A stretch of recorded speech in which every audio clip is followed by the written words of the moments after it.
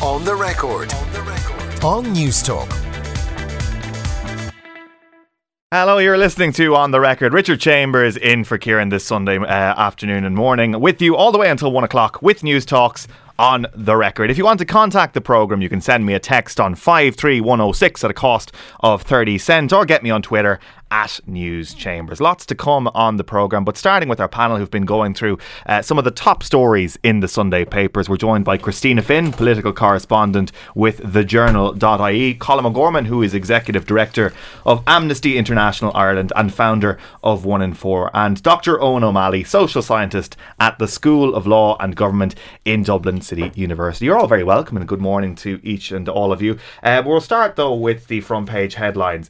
We'll start with the Sunday Times. Harris calling for interim abortion law. The story there that the health minister wants legislative reform in place by the end of the year to allow doctors in Ireland to refer pregnant women with fatal fetal diagnoses to colleagues in the UK. So according to that story by Justine McCarthy, that change sought by the end of the year and could be fast-tracked if the challenge to the referendum result is dismissed. The Sunday Times also carrying the story of a charity shop worker fired for failing to hit €1,300 in sales a week. A very steep target there, and an interesting story as well. Boris sparks British cabinet war.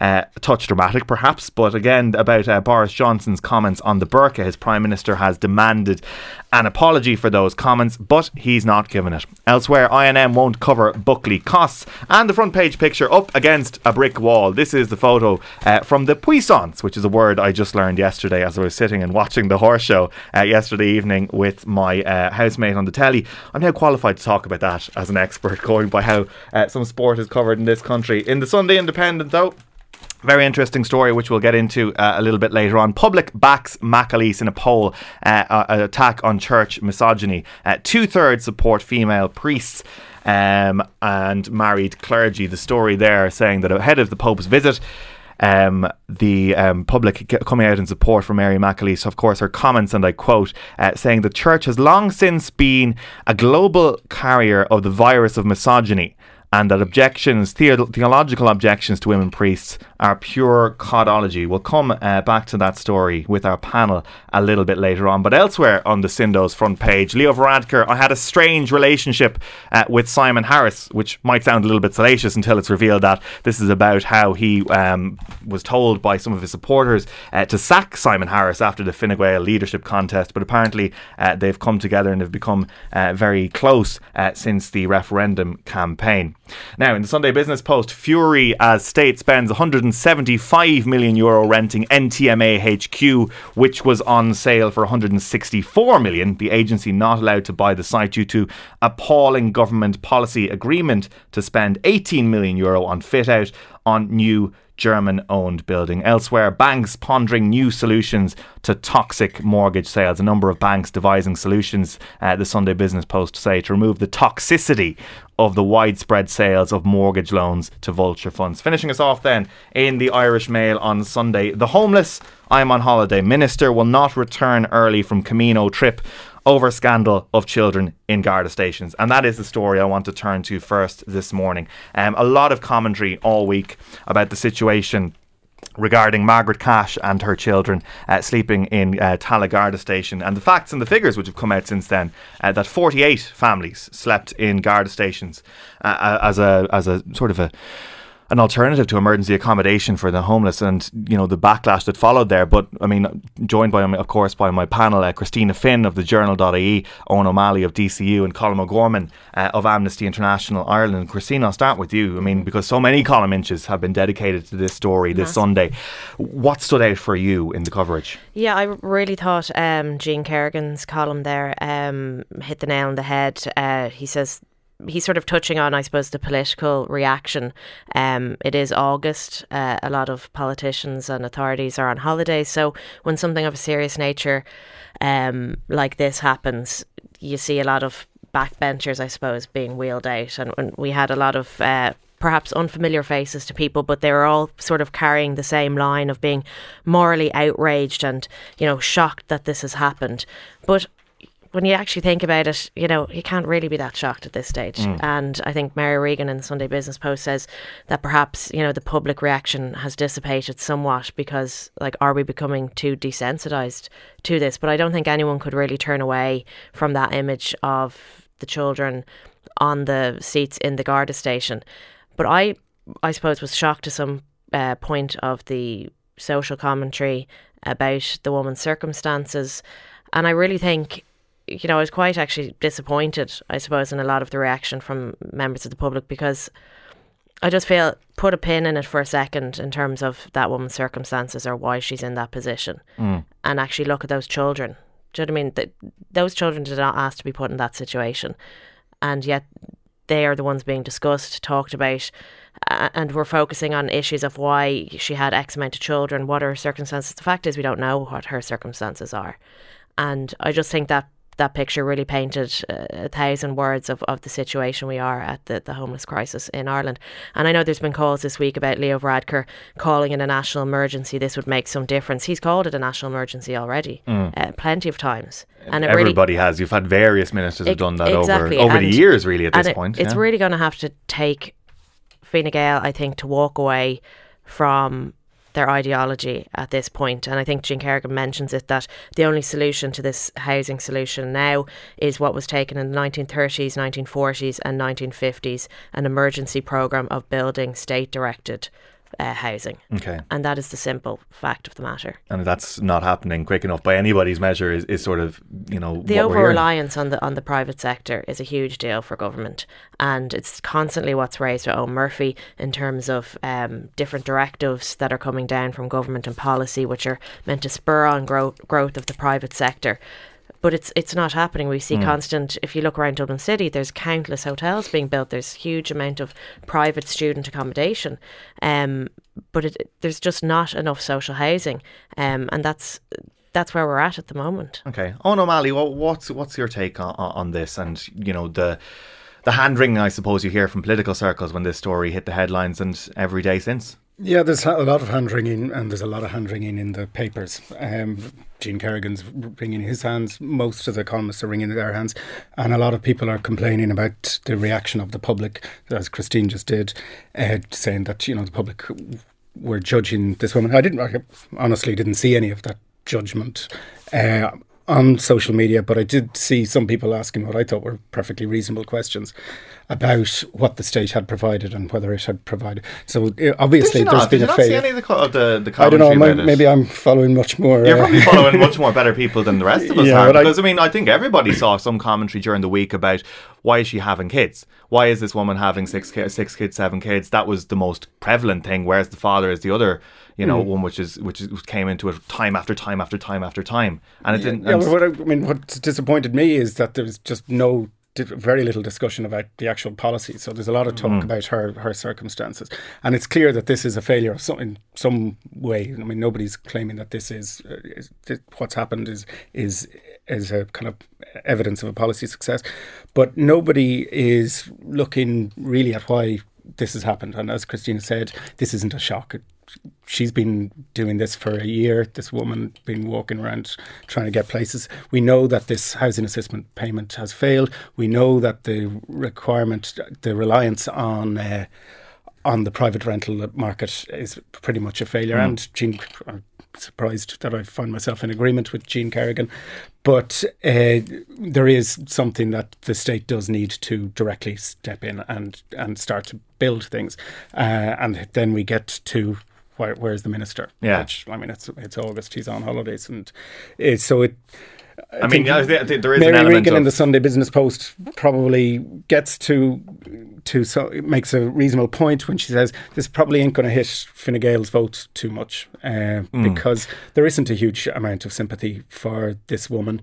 There's probably an amount of disgust that this is happening, and there may be some sympathy for the kids, but I don't think there'll be too much sympathy for her. Colm O'Gorman, what does it say that there isn't a huge amount of public sympathy, as Owen is saying, or that it won't, that nobody really feels that it's going to affect how many people support the government on this? Because people will, it doesn't matter whether it's this situation or it's various other particular situations of homelessness which have hit the headlines over the years, people in very dire situations, and we hear about certain case studies, if you want to put it that way, over the years, and people are shocked and appalled, but nothing ever happens. I mean, what do you think it says about, you know, the situation that this isn't going to change anything or affect anything in terms of, you know, political ramifications? In a way, I think it's almost pointless and a bit of a waste of time to be speculating about whether or not this will play, how this might. I mean, I get it's interesting, and I get that it's interesting for those of us who are political anorexics at various levels, and I'd include myself a bit, amongst that, to try and work out how will this affect the poll ratings or the outcomes for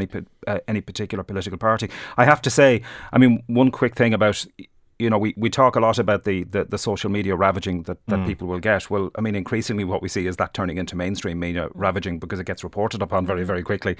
And phone-in radio programs and newspaper columns are full of the things that have been said about people. And I mean, some of the things that were said about this woman were appalling. Like, her social media was trawled for pictures of the communion dress that her daughter wear, and it's like, well, if you can afford a good communion dress, you know, she explained that it's her only daughter. She saved for a year to buy her daughter a communion dress.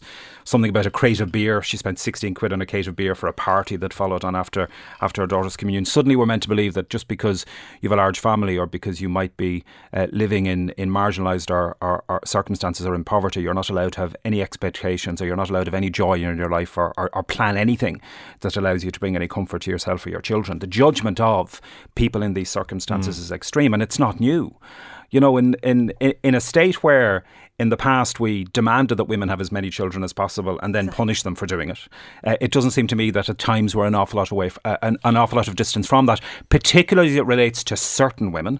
And of course, Margaret's a traveller woman, and that's undoubtedly linked into the kind of bigotry and vile commentary that she's faced over the last little while. But on the policy question, I absolutely agree with Owen. We move into these periods of episodic outrage, and we're right to be outraged about what happened to Margaret and her family. We're right to be outraged about, if you read Maeve Sheehan's really good piece in the Sunday Independent, Gardaí saying that it's now reasonably common that families are turning up in Garda stations and staying there overnight to be safe and to get off the streets until the cleaners. The figures on it, Colin, was 48 last month and 47 the month before. We're absolutely, so this isn't isolated. No, absolutely not. And we are right to be outraged about it. But until we start to look at what are the approaches to the development of policy making and political decision making that allow this to happen, and that warp and twist those decisions so that they don't deliver on people's rights and on good outcomes for people, we're in a bad place. You referenced a story, the story of the NTMA new headquarters, and the fact that a policy position appears to dictate that in the short term a decision has to be made to limit the amount of money that might appear being spent by the public exchequer because of government policies. I presume that's linked into the fiscal compact provisions now that are now at the level of constitution. And there you go. What restricts or dictates some of the outcomes around decisions about how much we'll spend in housing? Well, provisions in the constitution on limits on public spending is one. Another might be the fact that property rights are one of the few economic rights in the Constitution, and they've been generally used to explain how and why the state can't intervene in the market to try to make sure that housing is more affordable and available by stopping people from holding land banks. Well, I know that Jane Kerrigan points out, we were able to build in the 30s, 40s, 50s and 60s. Exactly. And we're not spending small amounts of money on housing. We're spending vast my point is that over $1 billion. In the wrong way. We're spending it on B&Bs in the wrong way. Exactly. And my point is that we need a kind of a blunt force now at the level of law, and I would argue at the level of constitutional law, that begins to drive outcomes for people rather than outcomes for vested interests and stakeholders. So a right to housing at the level of the Constitution is one of the things that we have to look at. I think the story everyone starts to focus, I suppose, on Margaret Cash and her circumstances, and as you said, start trawling through her social media. But then actually when you look at the figures that were mentioned, that the 48 families slept in Garda stations in June, 47 in May. Regardless of what you think of Margaret Cash and her circumstances, I'm sure not everybody perhaps of those 48 families had 7 children. So what's the general view on that, and particularly as well, as you said about her traveller background, I was discussing this with friends. If it was a woman that had been head of her own company and happened to have 7 children, and she'd left work 10 years ago, she was married and perhaps her husband had deserted or run off with another woman and found herself in a Garda station, would the commentary be the same for a middle class woman that finds herself in that circumstances? I certainly don't think it would. I want to go to Margaret Cash. Was it not reasonable to ask questions about whether she'd been offered a house before? But the thing about it is, and this is actually something which stuck out to me this morning from reading some of the commentary in the papers, is that the offer of emergency accommodation in Meath over, on the night in question, that was reported again in the Sunday papers as if this was some sort of thing which is, okay, well, she was offered full accommodation. Exactly. And I think the point you're going to make is, the point is that it wasn't for all of her family. That 2 of her kids would still have had to sleep in a Garda station. And I don't know where personal responsibility comes into it if she was meant to take that and get a taxi out to Meath and leave 2 of her kids in a Garda station in Tallaght. And I've spoken to countless TDs actually that have, in fairness, they have people, constituents coming to them every day of the week looking for emergency accommodation and help with it, and a lot of the time the accommodation that is offered, because it is an emergency, can be counties away. And I mean, I've heard of cases where families, they're from Dublin, the kids go to school and wherever, and they're offered accommodation down in Baltinglass or down in Glendalough, and they have to get a Bus Éireann bus or a Glendalough bus all the way out there, and then somehow manage to get their children back in the next morning in for school at 9 a.m. and continue to do that for, how is that actually a long-term solution? It's not, but the offer of accommodation isn't just a simple solution. No. I want to bring actually Margaret Cash's own words into this, because I feel that they're often lost in the noise of it. She's saying that in response to all of the criticism and all of the trolling which has been going on over the past number of days, she said herself, and I quote, "They're saying you should be ashamed. I already know that. I am ashamed of being homeless. No matter what I've done in my past, it doesn't take away from the fact that I have a right to be housed." And Eoin O'Malley, I mean, the question of personal responsibility is something that's come up time and time again. Is it not something of a red herring? The whole point of having a social safety net and the fact that we're meant to have emergency accommodation, as was offered to some of the people in this case, is that not meant to be there to help the people who are unable to help themselves for whatever reason? And apparently personal responsibility only applies to the poor, because we'll bail out whoever else needs to be bailed out when the case may be, when it comes to financial institutions and whatnot. Yeah, arguably we should extend personal responsibility to everybody across society, and that should include bankers and shareholders and things like that. But I honestly don't think it's unreasonable to ask people about what caused them to be in the place they are. Now, this woman is obviously from a very underprivileged background. She probably if she was a traveller, she probably got married at a very young age. But you're going into probablys there, Owen, already. This is based on... Why do we even go to making... why would we ask those questions? So I genuinely don't get it. As a society, we have decided that this woman and her children deserve some help. And we are in some sort of social contract where people who are in very bad positions, we will provide help for them. We then should want to think about what caused this. Why? I've seen Jonathan Corry's name being brought up a few times as a homelessness issue, when it obviously wasn't a homelessness issue. It was an addiction issue and a mental health issue. So what we need to do is try to find, when we get these cases that become national headlines, it's not unreasonable to kind of try what caused this. But it is. Why are these kids in a Garda station? It's completely appropriate to ask questions about. And when we look at why this woman is in a Garda station, we should look at the failure of private rental accommodation, the failure of the housing assistance payment scheme, and we can look also at people's life choices.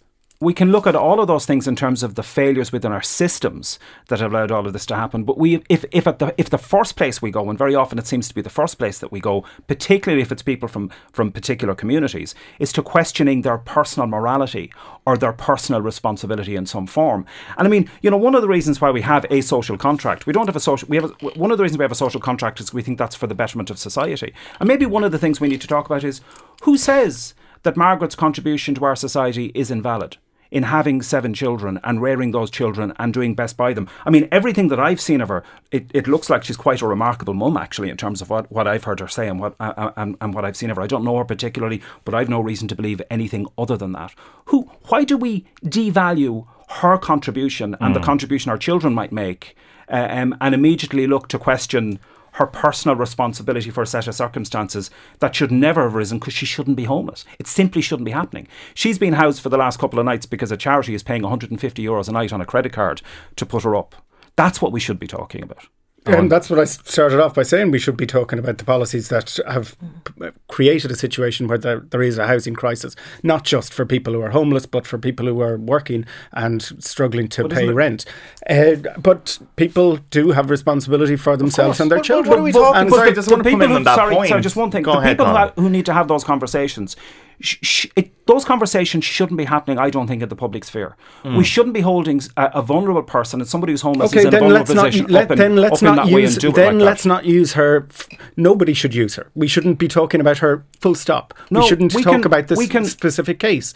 You can't say we're going to use this specific case to make a point on one side of the argument and then refuse to allow arguments or discussion about that specific case to talk about the other side of an argument. If we jump to that question, a social welfare system is people paying in. But if we jump to out. the question of an individual's personal responsibility for being in a vulnerable position, or for the fact that they have clearly been failed by systems in some kind, if that's the first place that we go to, that lets the system off the hook and we don't deal with it. And I still don't believe that we should be. I agree with you. I still don't believe that we shouldn't let the system off the hook. We should not be focusing in on what are very personal, private aspects of people's lives as a first default position, and we do that too much. I'm not saying you do that. Okay. I think she did go to the media, so I mean, well, she didn't initially. The media came to her. She posted this up on Twitter, and Anthony Flynn of Inner City Helping Homeless found the tweet and put it out there, and that's when it caught on, and people came to the situation and wanted to get in touch with her. I mean, this wasn't a case of her driving around to Montrose and banging on the door trying to get on the airwaves. Like, this is not what happened. But this question I have about, the personal responsibility thing, and about, let's have a look at the life choices that she made. Whatever about this, and let's take this situation out of it. Take Margaret Cash and her children out of it. I mean, if this is any person, any anonymous, nameless person, you're talking a lot about life choices and whatnot, and it doesn't matter who the person is. If they're the worst layabout in the world and they never lifted a finger, why would their children have to suffer and sit in a Garda station all night, Christina Finn? Yeah, exactly. I think that is the point that is being missed here, in terms of everyone getting up on their high horse and judging this woman for whatever choices or circumstances she finds herself in. And the fact is, we've had countless studies now in the last number of years since the homeless and housing crisis has kicked off to show that actually we're going to have huge, massive issues in terms of psychological help that these children are going to need in the years ahead. Like, if you're talking about this, I think her children are age 1 to 11. Can you imagine being a 10-year-old sleeping in a Garda station and having to talk to your friends the next day, or when you're playing, or where do you live? Oh, well, actually last night we stayed in a Garda station, the night before we were in a hotel. There's huge, massive ramifications for this society, and not only for this government, in terms of sticking their head in the sand. And I think as well, just the lack of joined up thinking in terms of the problems that we're facing. Like, Owen Murphy's tenure and the rest before him just have not been able to grasp the nettle on this. And in terms of, there was talk about her and a vulture fund possibly having bought the house that she was previously in, and that she couldn't.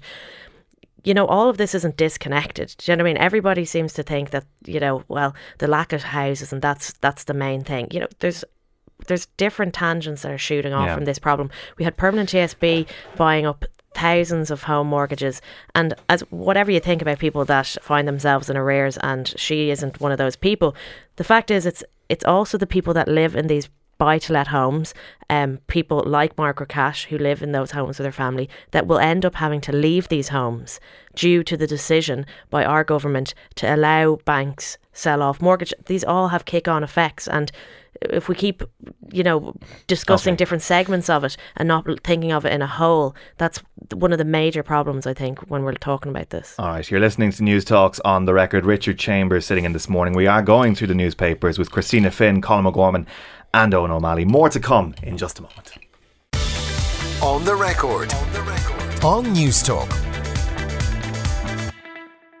Hello, you're very welcome back to On the Record. Richard Chambers in for Kieran today. I'm joined by our panel: Christina Finn, political correspondent with the Journal.ie, Colm O'Gorman, Executive Director of Amnesty International Ireland and founder of 1 in 4, and Dr. Owen O'Malley, social scientist at the School of Law and Government in DCU. We're turning our attention now to the Pope's visit, because I suppose beside that and homelessness, they are the two main stories across the agenda in the Sunday papers this morning. And the biggest sort of story on it, I suppose, is on the front page of the Sunday Independent, and the poll, Public Backs Macaleese Attack on Church Misogyny. I'll bring you some of the findings of that poll. 55% say the church does not treat women equally, 15% not agreeing, 15% stating it depends, and 15% don't know. 62% are in favour of ordaining female priests, 18% against, 11% it depends. I'm not entirely sure what it depends means. Does that mean they can do Mass on Saturday or something? I'm not really sure. I mean, the results are quite clear apart from that. They're not fallen women or something like that. 67% saying priests shouldn't be allowed to marry, or should be allowed to marry, I should say, and 15% opposed to that. Another 11%, Lord bless us, saying it depends, and 8% don't know. Colin McGorman, I'll go to you first on this. With regards to this poll, what do you make of the findings of it? Because they're clear in some ways, but in some other ways they're really not. I think it's a really odd poll, to be honest, in some ways. No disrespect to either Cantor or the Sunday Independent, but I mean, that one of the questions they ask is, does the church treat women equally? Well, it's a matter of simple objective fact that they don't. People might feel that it's justifiable or reasonable that they don't, for whatever reason, be it theological or anything else. But only 55% of people agree with Mary Macaleese's view that the church doesn't treat women equally, despite, as I said, it being objective fact that they don't. So it's kind of a weird one, to be honest. I don't quite know what to make of it. I mean, it does show support for married clergy and female priests. Well, sure, of course it does. I mean, sure, it's been very, very clear for a long time that an awful lot of people in Ireland, but actually an awful lot of Catholics generally, support married priests, and probably a significant number support the idea of women priests as well. I don't think it's any particular kind of shocker. I don't understand why it's the scale of story that it is, to be honest, particularly in the context of the Pope's visit, when I think there are more significant issues that we should be talking about. Yeah, and we'll come to them now. But Owen O'Malley, does anything stick out? Because I mean, there's a lot of columnists coming out today with their own views about the relative merits of the Pope's visit and the commentary around that. But what stood out for you? Papal politics. So it's August. No politics, no real politics is going on, and I never realised Michael McDowell knew so much about papal politics. But there's quite a lot in the paper between Paddy Agnew in the Sindo, Michael McDowell in the Sunday Business Post, talking about politics within the Catholic Church and how there are various fights to take over the church. McDowell's on the back of the Sunday Business Post was kind of most interesting. I'm still kind of shocked and surprised that he knows so much about this, and he seems to have done quite a bit of research into it. But we do, so he's letting us into power struggles within the church between. I believe he's doing a TV documentary on it. Oh, is he? Okay, that might explain he why he knows. He was? He interviewed me for it, yeah. Very good, there you go. So but I mean, he's an interesting. I remember back in 2004 when we were campaigning for the Dublin Archdiocese Inquiry. He was Minister for Justice, and we were trying to make sure that a new form of model of investigation could be brought through. That was the Commission Investigations Act, as it became. Meeting him then, he was really knowledgeable at that point, even about some of the significant detail around canon law and positions that the church had adopted at the global level, and that was a long time ago. So I don't know where that comes from, but it's an issue he's knowledgeable on. Okay. I mean, one of the things which stuck out this week in all of the coverage around it was the revelation from Dermot Ahern that Cardinal Sodano came in basically and over a meeting with him basically sought for the Irish state to give an indemnity to the church over cases of abuse and settling in the treatment of abuse survivors. It seemed like a strange revelation to make, and it was one that, I think previously would have garnered a lot more shock, really. But basically, asking the Irish state to give an indemnity against legal actions for compensations by clerical abuse survivors. Christina Finn, I mean, what are we to make of that? I mean, at this point, because your man Sodano is still around, and if you read, Paddy Agnew, and it's great to see him writing again in the Sunday Independent, writing about the workings of the church on this. I'll pull out this quote from it. I mean, when Enda Kenny said in that famous 2011 Dáil speech that the Vatican's reaction, quote, to the rape and torture of children was to parse and analyse it with the gimlet eye of a canon lawyer, he might have been thinking about Cardinal Sodano, ever the quintessential company man. The skillful Sodano was attempting to do some good business for the firm. Yeah, I think, with the Pope's visits, there's a lot of discussion about their attitudes to child sexual abuse that happen in this country, and I think that story basically shows the attitude of the institution of the church, and that's exactly what we were talking about earlier, Colin and myself, that the lack of separation between, I suppose, people's belief in the institution and their attitudes to their power, what they can get away with, what they can ask for, is a lot different, I suppose, to the everyday Catholic person. And I think when stories like that come out about the great and powerful up there in the Vatican and the ones that are calling the shots, that's the issue that people have a problem with in the church. It's not, I think Wendy Grace was writing about it today, about Catholic bashing and the rest of it when things like Pope's visits come up. And that's the issue. It's the power and basically the cheek as well from a lot of them. And to think that they can come in and, start demanding things from governments and start, discussing things that, frankly, they should just be owning up for and paying for. And like when you look at it as well with the redress or with the compensation, sure, there's a large amount of money that they said they were going to pay over to Ireland, then they just haven't. Undone, the total cost of both investigation and redress of for abuse in institutions run by the Roman Catholic Church in Ireland is about 1.6 billion. Jeez. And so far the Catholic congregations have paid something just over 200 million of that. So there's a fair bit outstanding, and it's important for listeners that they understand what Sedana was trying to get an agreement for from Dermot Hearn in 2004 was not related to that. The state had already indemnified them against much of that cost. Yeah. He wanted an indemnity for Catholic dioceses and for the Vatican should any cases be taken by people like me. I had a case running at the time against the Vatican and against the diocese here in Ireland. Interestingly, Justine McCarthy flags the fact in her piece in the Sunday Times today that all of this happened about 4 months before all of this had happened. The Vatican had conferred papal knighthoods on Royston Brady of all people. I remember that at the time. Bertie Ahern as Taoiseach and indeed Mary McAleese about 4 months before these two approaches were made. Those approaches though are much more significant than people fully appreciate. The Vatican sought to do two things. The first thing it sought to do in that meeting with Mary McAleese, at which I think was it Dermot McCarthy was present at that meeting as well as Secretary of the Government. So this was a very high level meeting and not just with the titular head of state who was a ceremonial function, but with a serious representative of the executive there. What they were trying to do was to enter into a legal agreement that Parliament would never be able to overturn because it would be an agreement under international law that would bury all church records, whether they were held in dioceses or here in Ireland or in the Vatican. So, and this was in the context of we'd gotten the Ferns inquiry, we were heading into the Dublin inquiry, the Commission inquiry into child abuse was ongoing, and then secondly, a few months later, they tried to do what they tried to do as always, which was protect their money. Incidentally, it took another year or more for them to come out with their latest a set of child protection policies. So the first step was protect our reputation and our documents, don't allow us to be accountable, protect our money, and sure we'll get around to looking at child protection policy at some point in the future. But critically what we see here for the first time, and this is something that has global significance, it's the Vatican itself as the hand that's seeking to direct and ensure the cover-up of these crimes. In this context here in Ireland, but of course they're doing exactly the same thing around the world. And that's the thing that the Vatican has never acknowledged or apologised for. I'd just like them to acknowledge it. The simple, proven fact that they orchestrated and led to this cover-up at the global level. And before anybody starts to talk about Francis being different, he truly isn't.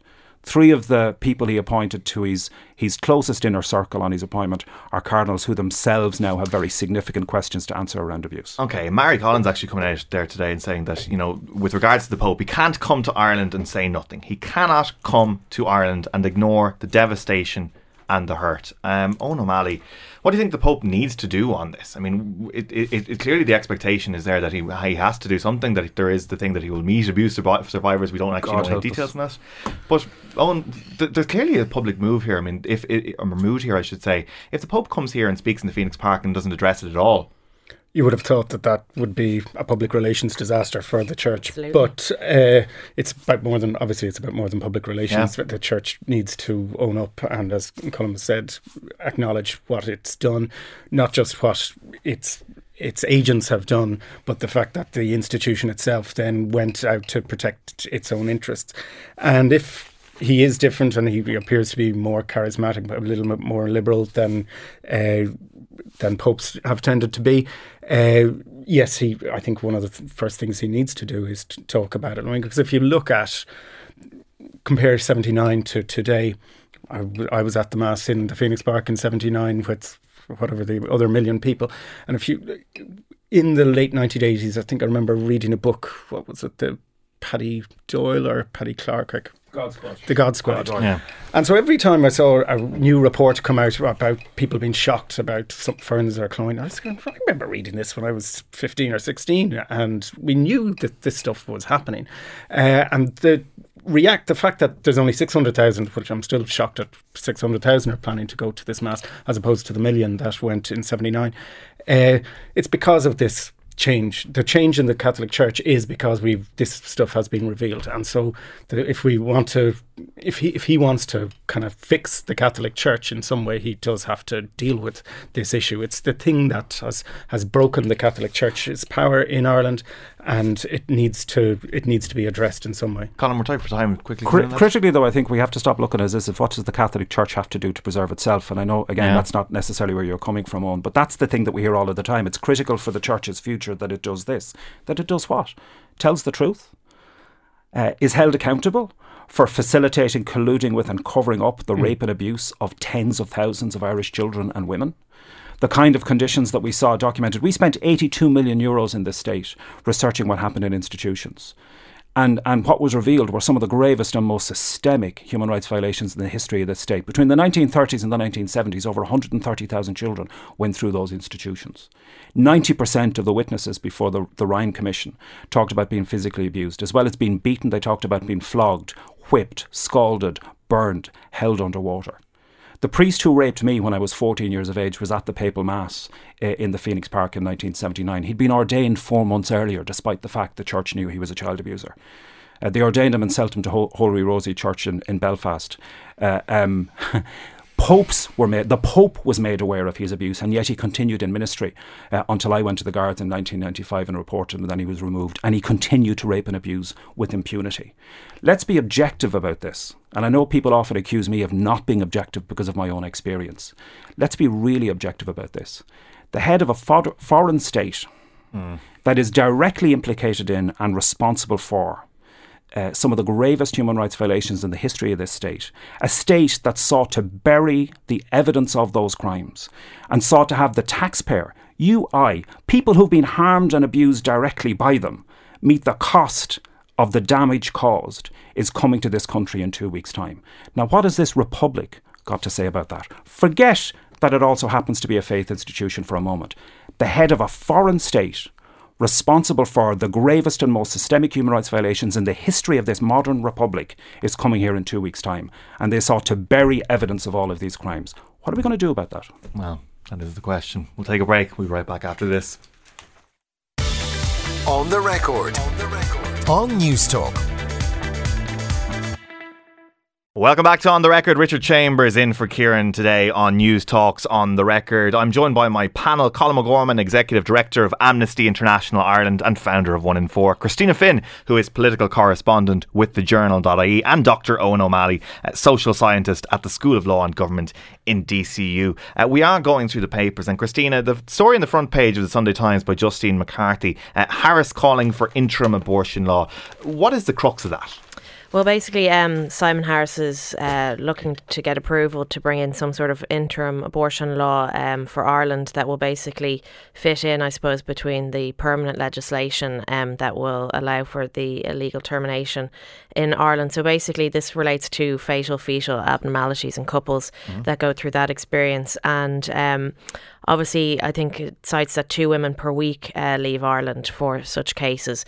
And Simon Harris, obviously, because of the vote, was so profound there in May, isn't happy to stand over that those women are caught, I suppose, in limbo until this permanent legislation comes into place, which he hopes, I think, is going to be in place by January. So basically, he's looking to pay for terminations as well as the repatriation of remains for these couples.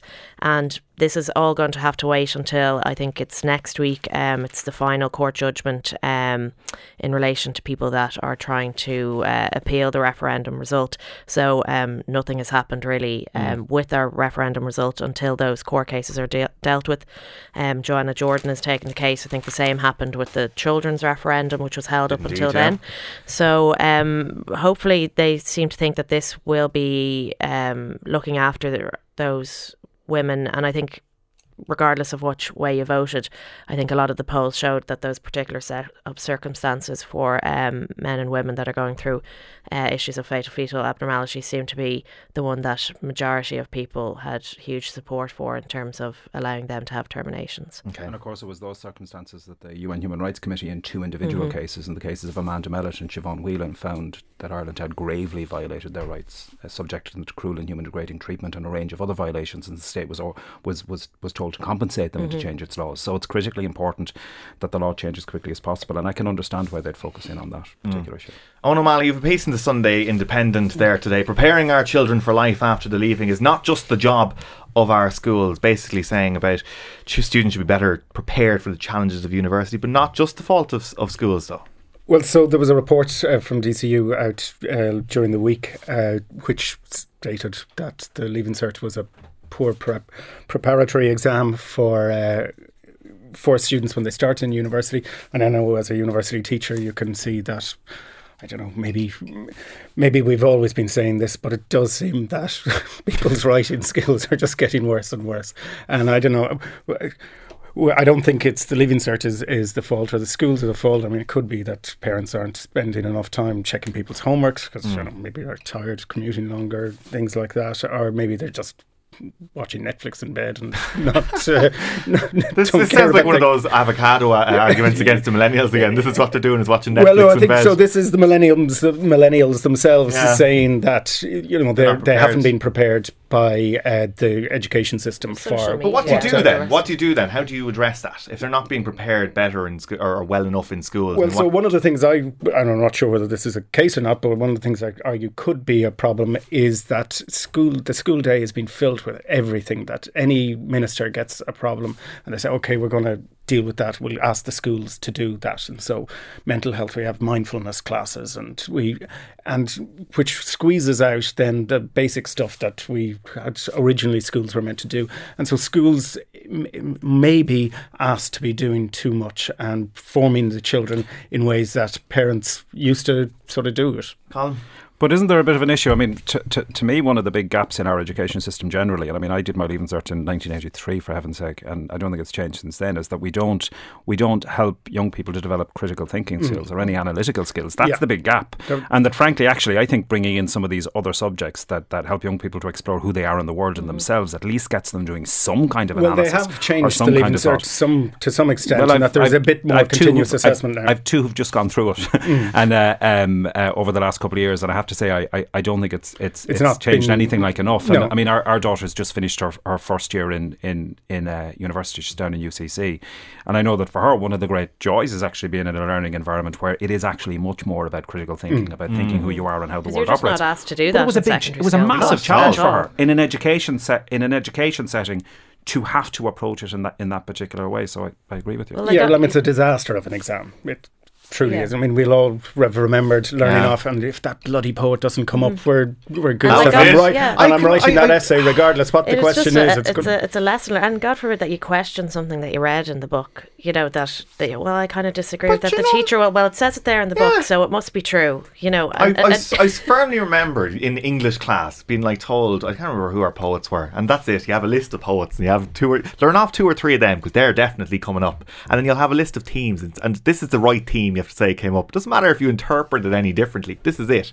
But from my own perspective, the adjustment into college, I did the Leaving Cert in 2007, and I went into UCD then, and I felt like I commuted 2 hours each way in, and jumping from learning everything off by rote for the Leaving Cert into just trying to think for myself for a change. I just couldn't adjust. This wasn't ready at all. Hadn't a clue what I was at the age of 17. And I think as well, perhaps social media and the rest of it has its role to play in terms of the detriment of writing skills. You know, I was an avid letter writer to those vast pen pals that you used to have around the world. You know what I mean? I still have folders full of them, and I wonder how much children these days are sitting down and actually writing stories and the rest of it, and whether that's having some sort of perhaps detriment. I'll always to blame their Bebo for my poor Leaving Cert results.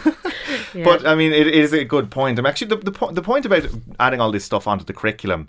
Owen O'Malley, that came up there last week as well. There was some debate about whether or not marriage should be introduced into the school's curriculum as well. I mean, at what point does it end really? Well, I suppose marriage is a pretty important institution, and you'd think that these things would end up being discussed in school at some stage. As I remember it, I went to two Jesuit schools. I wanted to be a priest until they got hold of me, and then they managed to beat me into atheism. But as I remember, religion was the only place where you actually did discuss big topics. Everything else was just learning off stuff. And it was only with a Jesuit priest in Crescent in Limerick that we actually got to discuss these big things. Marriage probably wasn't one of them, but we got to discuss, power relations within society across the world. And religion class was actually pretty good class. God, they didn't do that in the Christian Brothers in Wexford. Our relationship education of that, if we can call it that, was a Catholic episcopalian and telling us two things: that having sex with a condom was like having a bath with your socks on, and that 90% of the boys masturbated and the other 10% were liars. And that was about it. So obviously you had a much more salubrious education than I did in the Christian Brothers. All right, one of the other stories which is actually in the headlines there today, it's carried in a few of the papers, but Boris Johnson once again sparking British cabinet war over the burqa. The Sunday Times carrying it, starting off: the UK cabinet is at war over Boris Johnson's burqa furore, as President Donald Trump's former strategist Steve Bannon warns the former secretary not to bow at the altar of political correctness by apologising. He's looking for the job, isn't he? Oh, I mean, he's looking for the job, Christina Finn. Is he not gone already? He just manages to hold on in there forever throughout the scandals. But yeah, basically this is the latest story with Boris, and basically saying that women that are wearing burqas look like, I think, letterboxes or He's described them as looking like letterboxes or like bank robbers. But what I always find interesting about this is that the word burqa is thrown around like there as if it's the obvious thing. The burqa is a very different thing to the niqab, which is what most people are actually talking about in the UK. Yeah. Very few people in the UK wear a burqa. Yeah. You And know? I think as well, it's one of those words that whatever way you start discussing it or you bring it up into a social conversation, you'll get every side of the spectrum in terms of commenters on it. And I think, to be honest, he definitely is vying for the job. Theresa May's in huge trouble, but my God, we've been saying that for months. So whether she manages to hold on there, he's definitely vying as best he can for that role. I think the interesting part about the story, though, was Steve Bannon in the background of it all. I mean, as we know, he's trying to build this movement now in the UK, an ultra-conservative, quite far to the right kind of movement to counter Momentum, the more left-wing movement that's developed over there.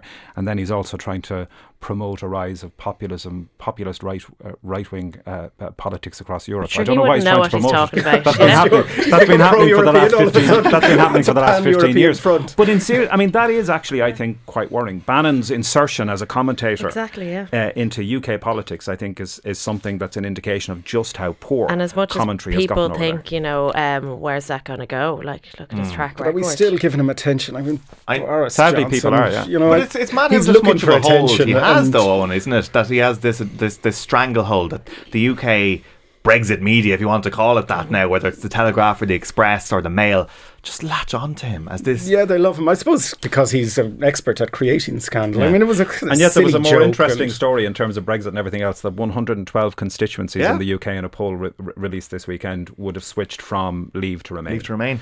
And that a majority of people now would vote to remain if they're given a second choice. And that actually it looks like there's increasing demand and support now for a people's vote, as they're calling it. I think they're just fed up of hearing the constant reference to Brexit either, It's Brexit means Brexit still. But Colin, just from the position of Amnesty International, on the burqa in general, I mean, a lot of people would see it as an instrument of oppression against women. I mean, what is your view, or what's Amnesty International's view on the concept of a burqa ban in that instance then? So our view would be that women should wear what women want to wear. And if a woman wants to wear a burqa, she should wear a burqa. And if a woman doesn't want to wear a burqa, she shouldn't wear a burqa. And that the law shouldn't be dictating that. It's fairly straightforward, right? By that straightforwardness. And that, you know, we can all have views about the appropriateness of certain cultural practices, but if those practices are not being forced on people, or if they're not abusing or harming people's rights, it is actually a matter of personal choice. So women should be free, shockingly, to wear whatever they want to wear. But there is a movement, as you said, like within Europe, you know, to somehow put some sort of restrictions or regulations. You know, there's been Denmark's just just recently, and you know, Leo Varadkar was asked about it just I think 2 weeks ago, whether Ireland would be going down that road, and he had pretty much the same thing. I think he was sort of caught in a conundrum of the question of, well, do you think are you for burqas or are you against burqas? And he sort of said, well, I'm just for people wearing, you know, what they want. So I don't think Ireland's going to have any sort of issue to deal with in the long run for that one. We're grown up. Yeah, maybe we are. That's what we can take away from it. That's all we have time for, though. So we'll leave it there. That is my thanks to our panellists today: Christina Finn, who is political correspondent with the Journal.ie, Colm O'Gorman, executive director of Amnesty International Ireland, and Dr. Eoin O'Malley, social scientist at the School of Law and Government in DCU. More to come in just a moment. On the record. On News Talk.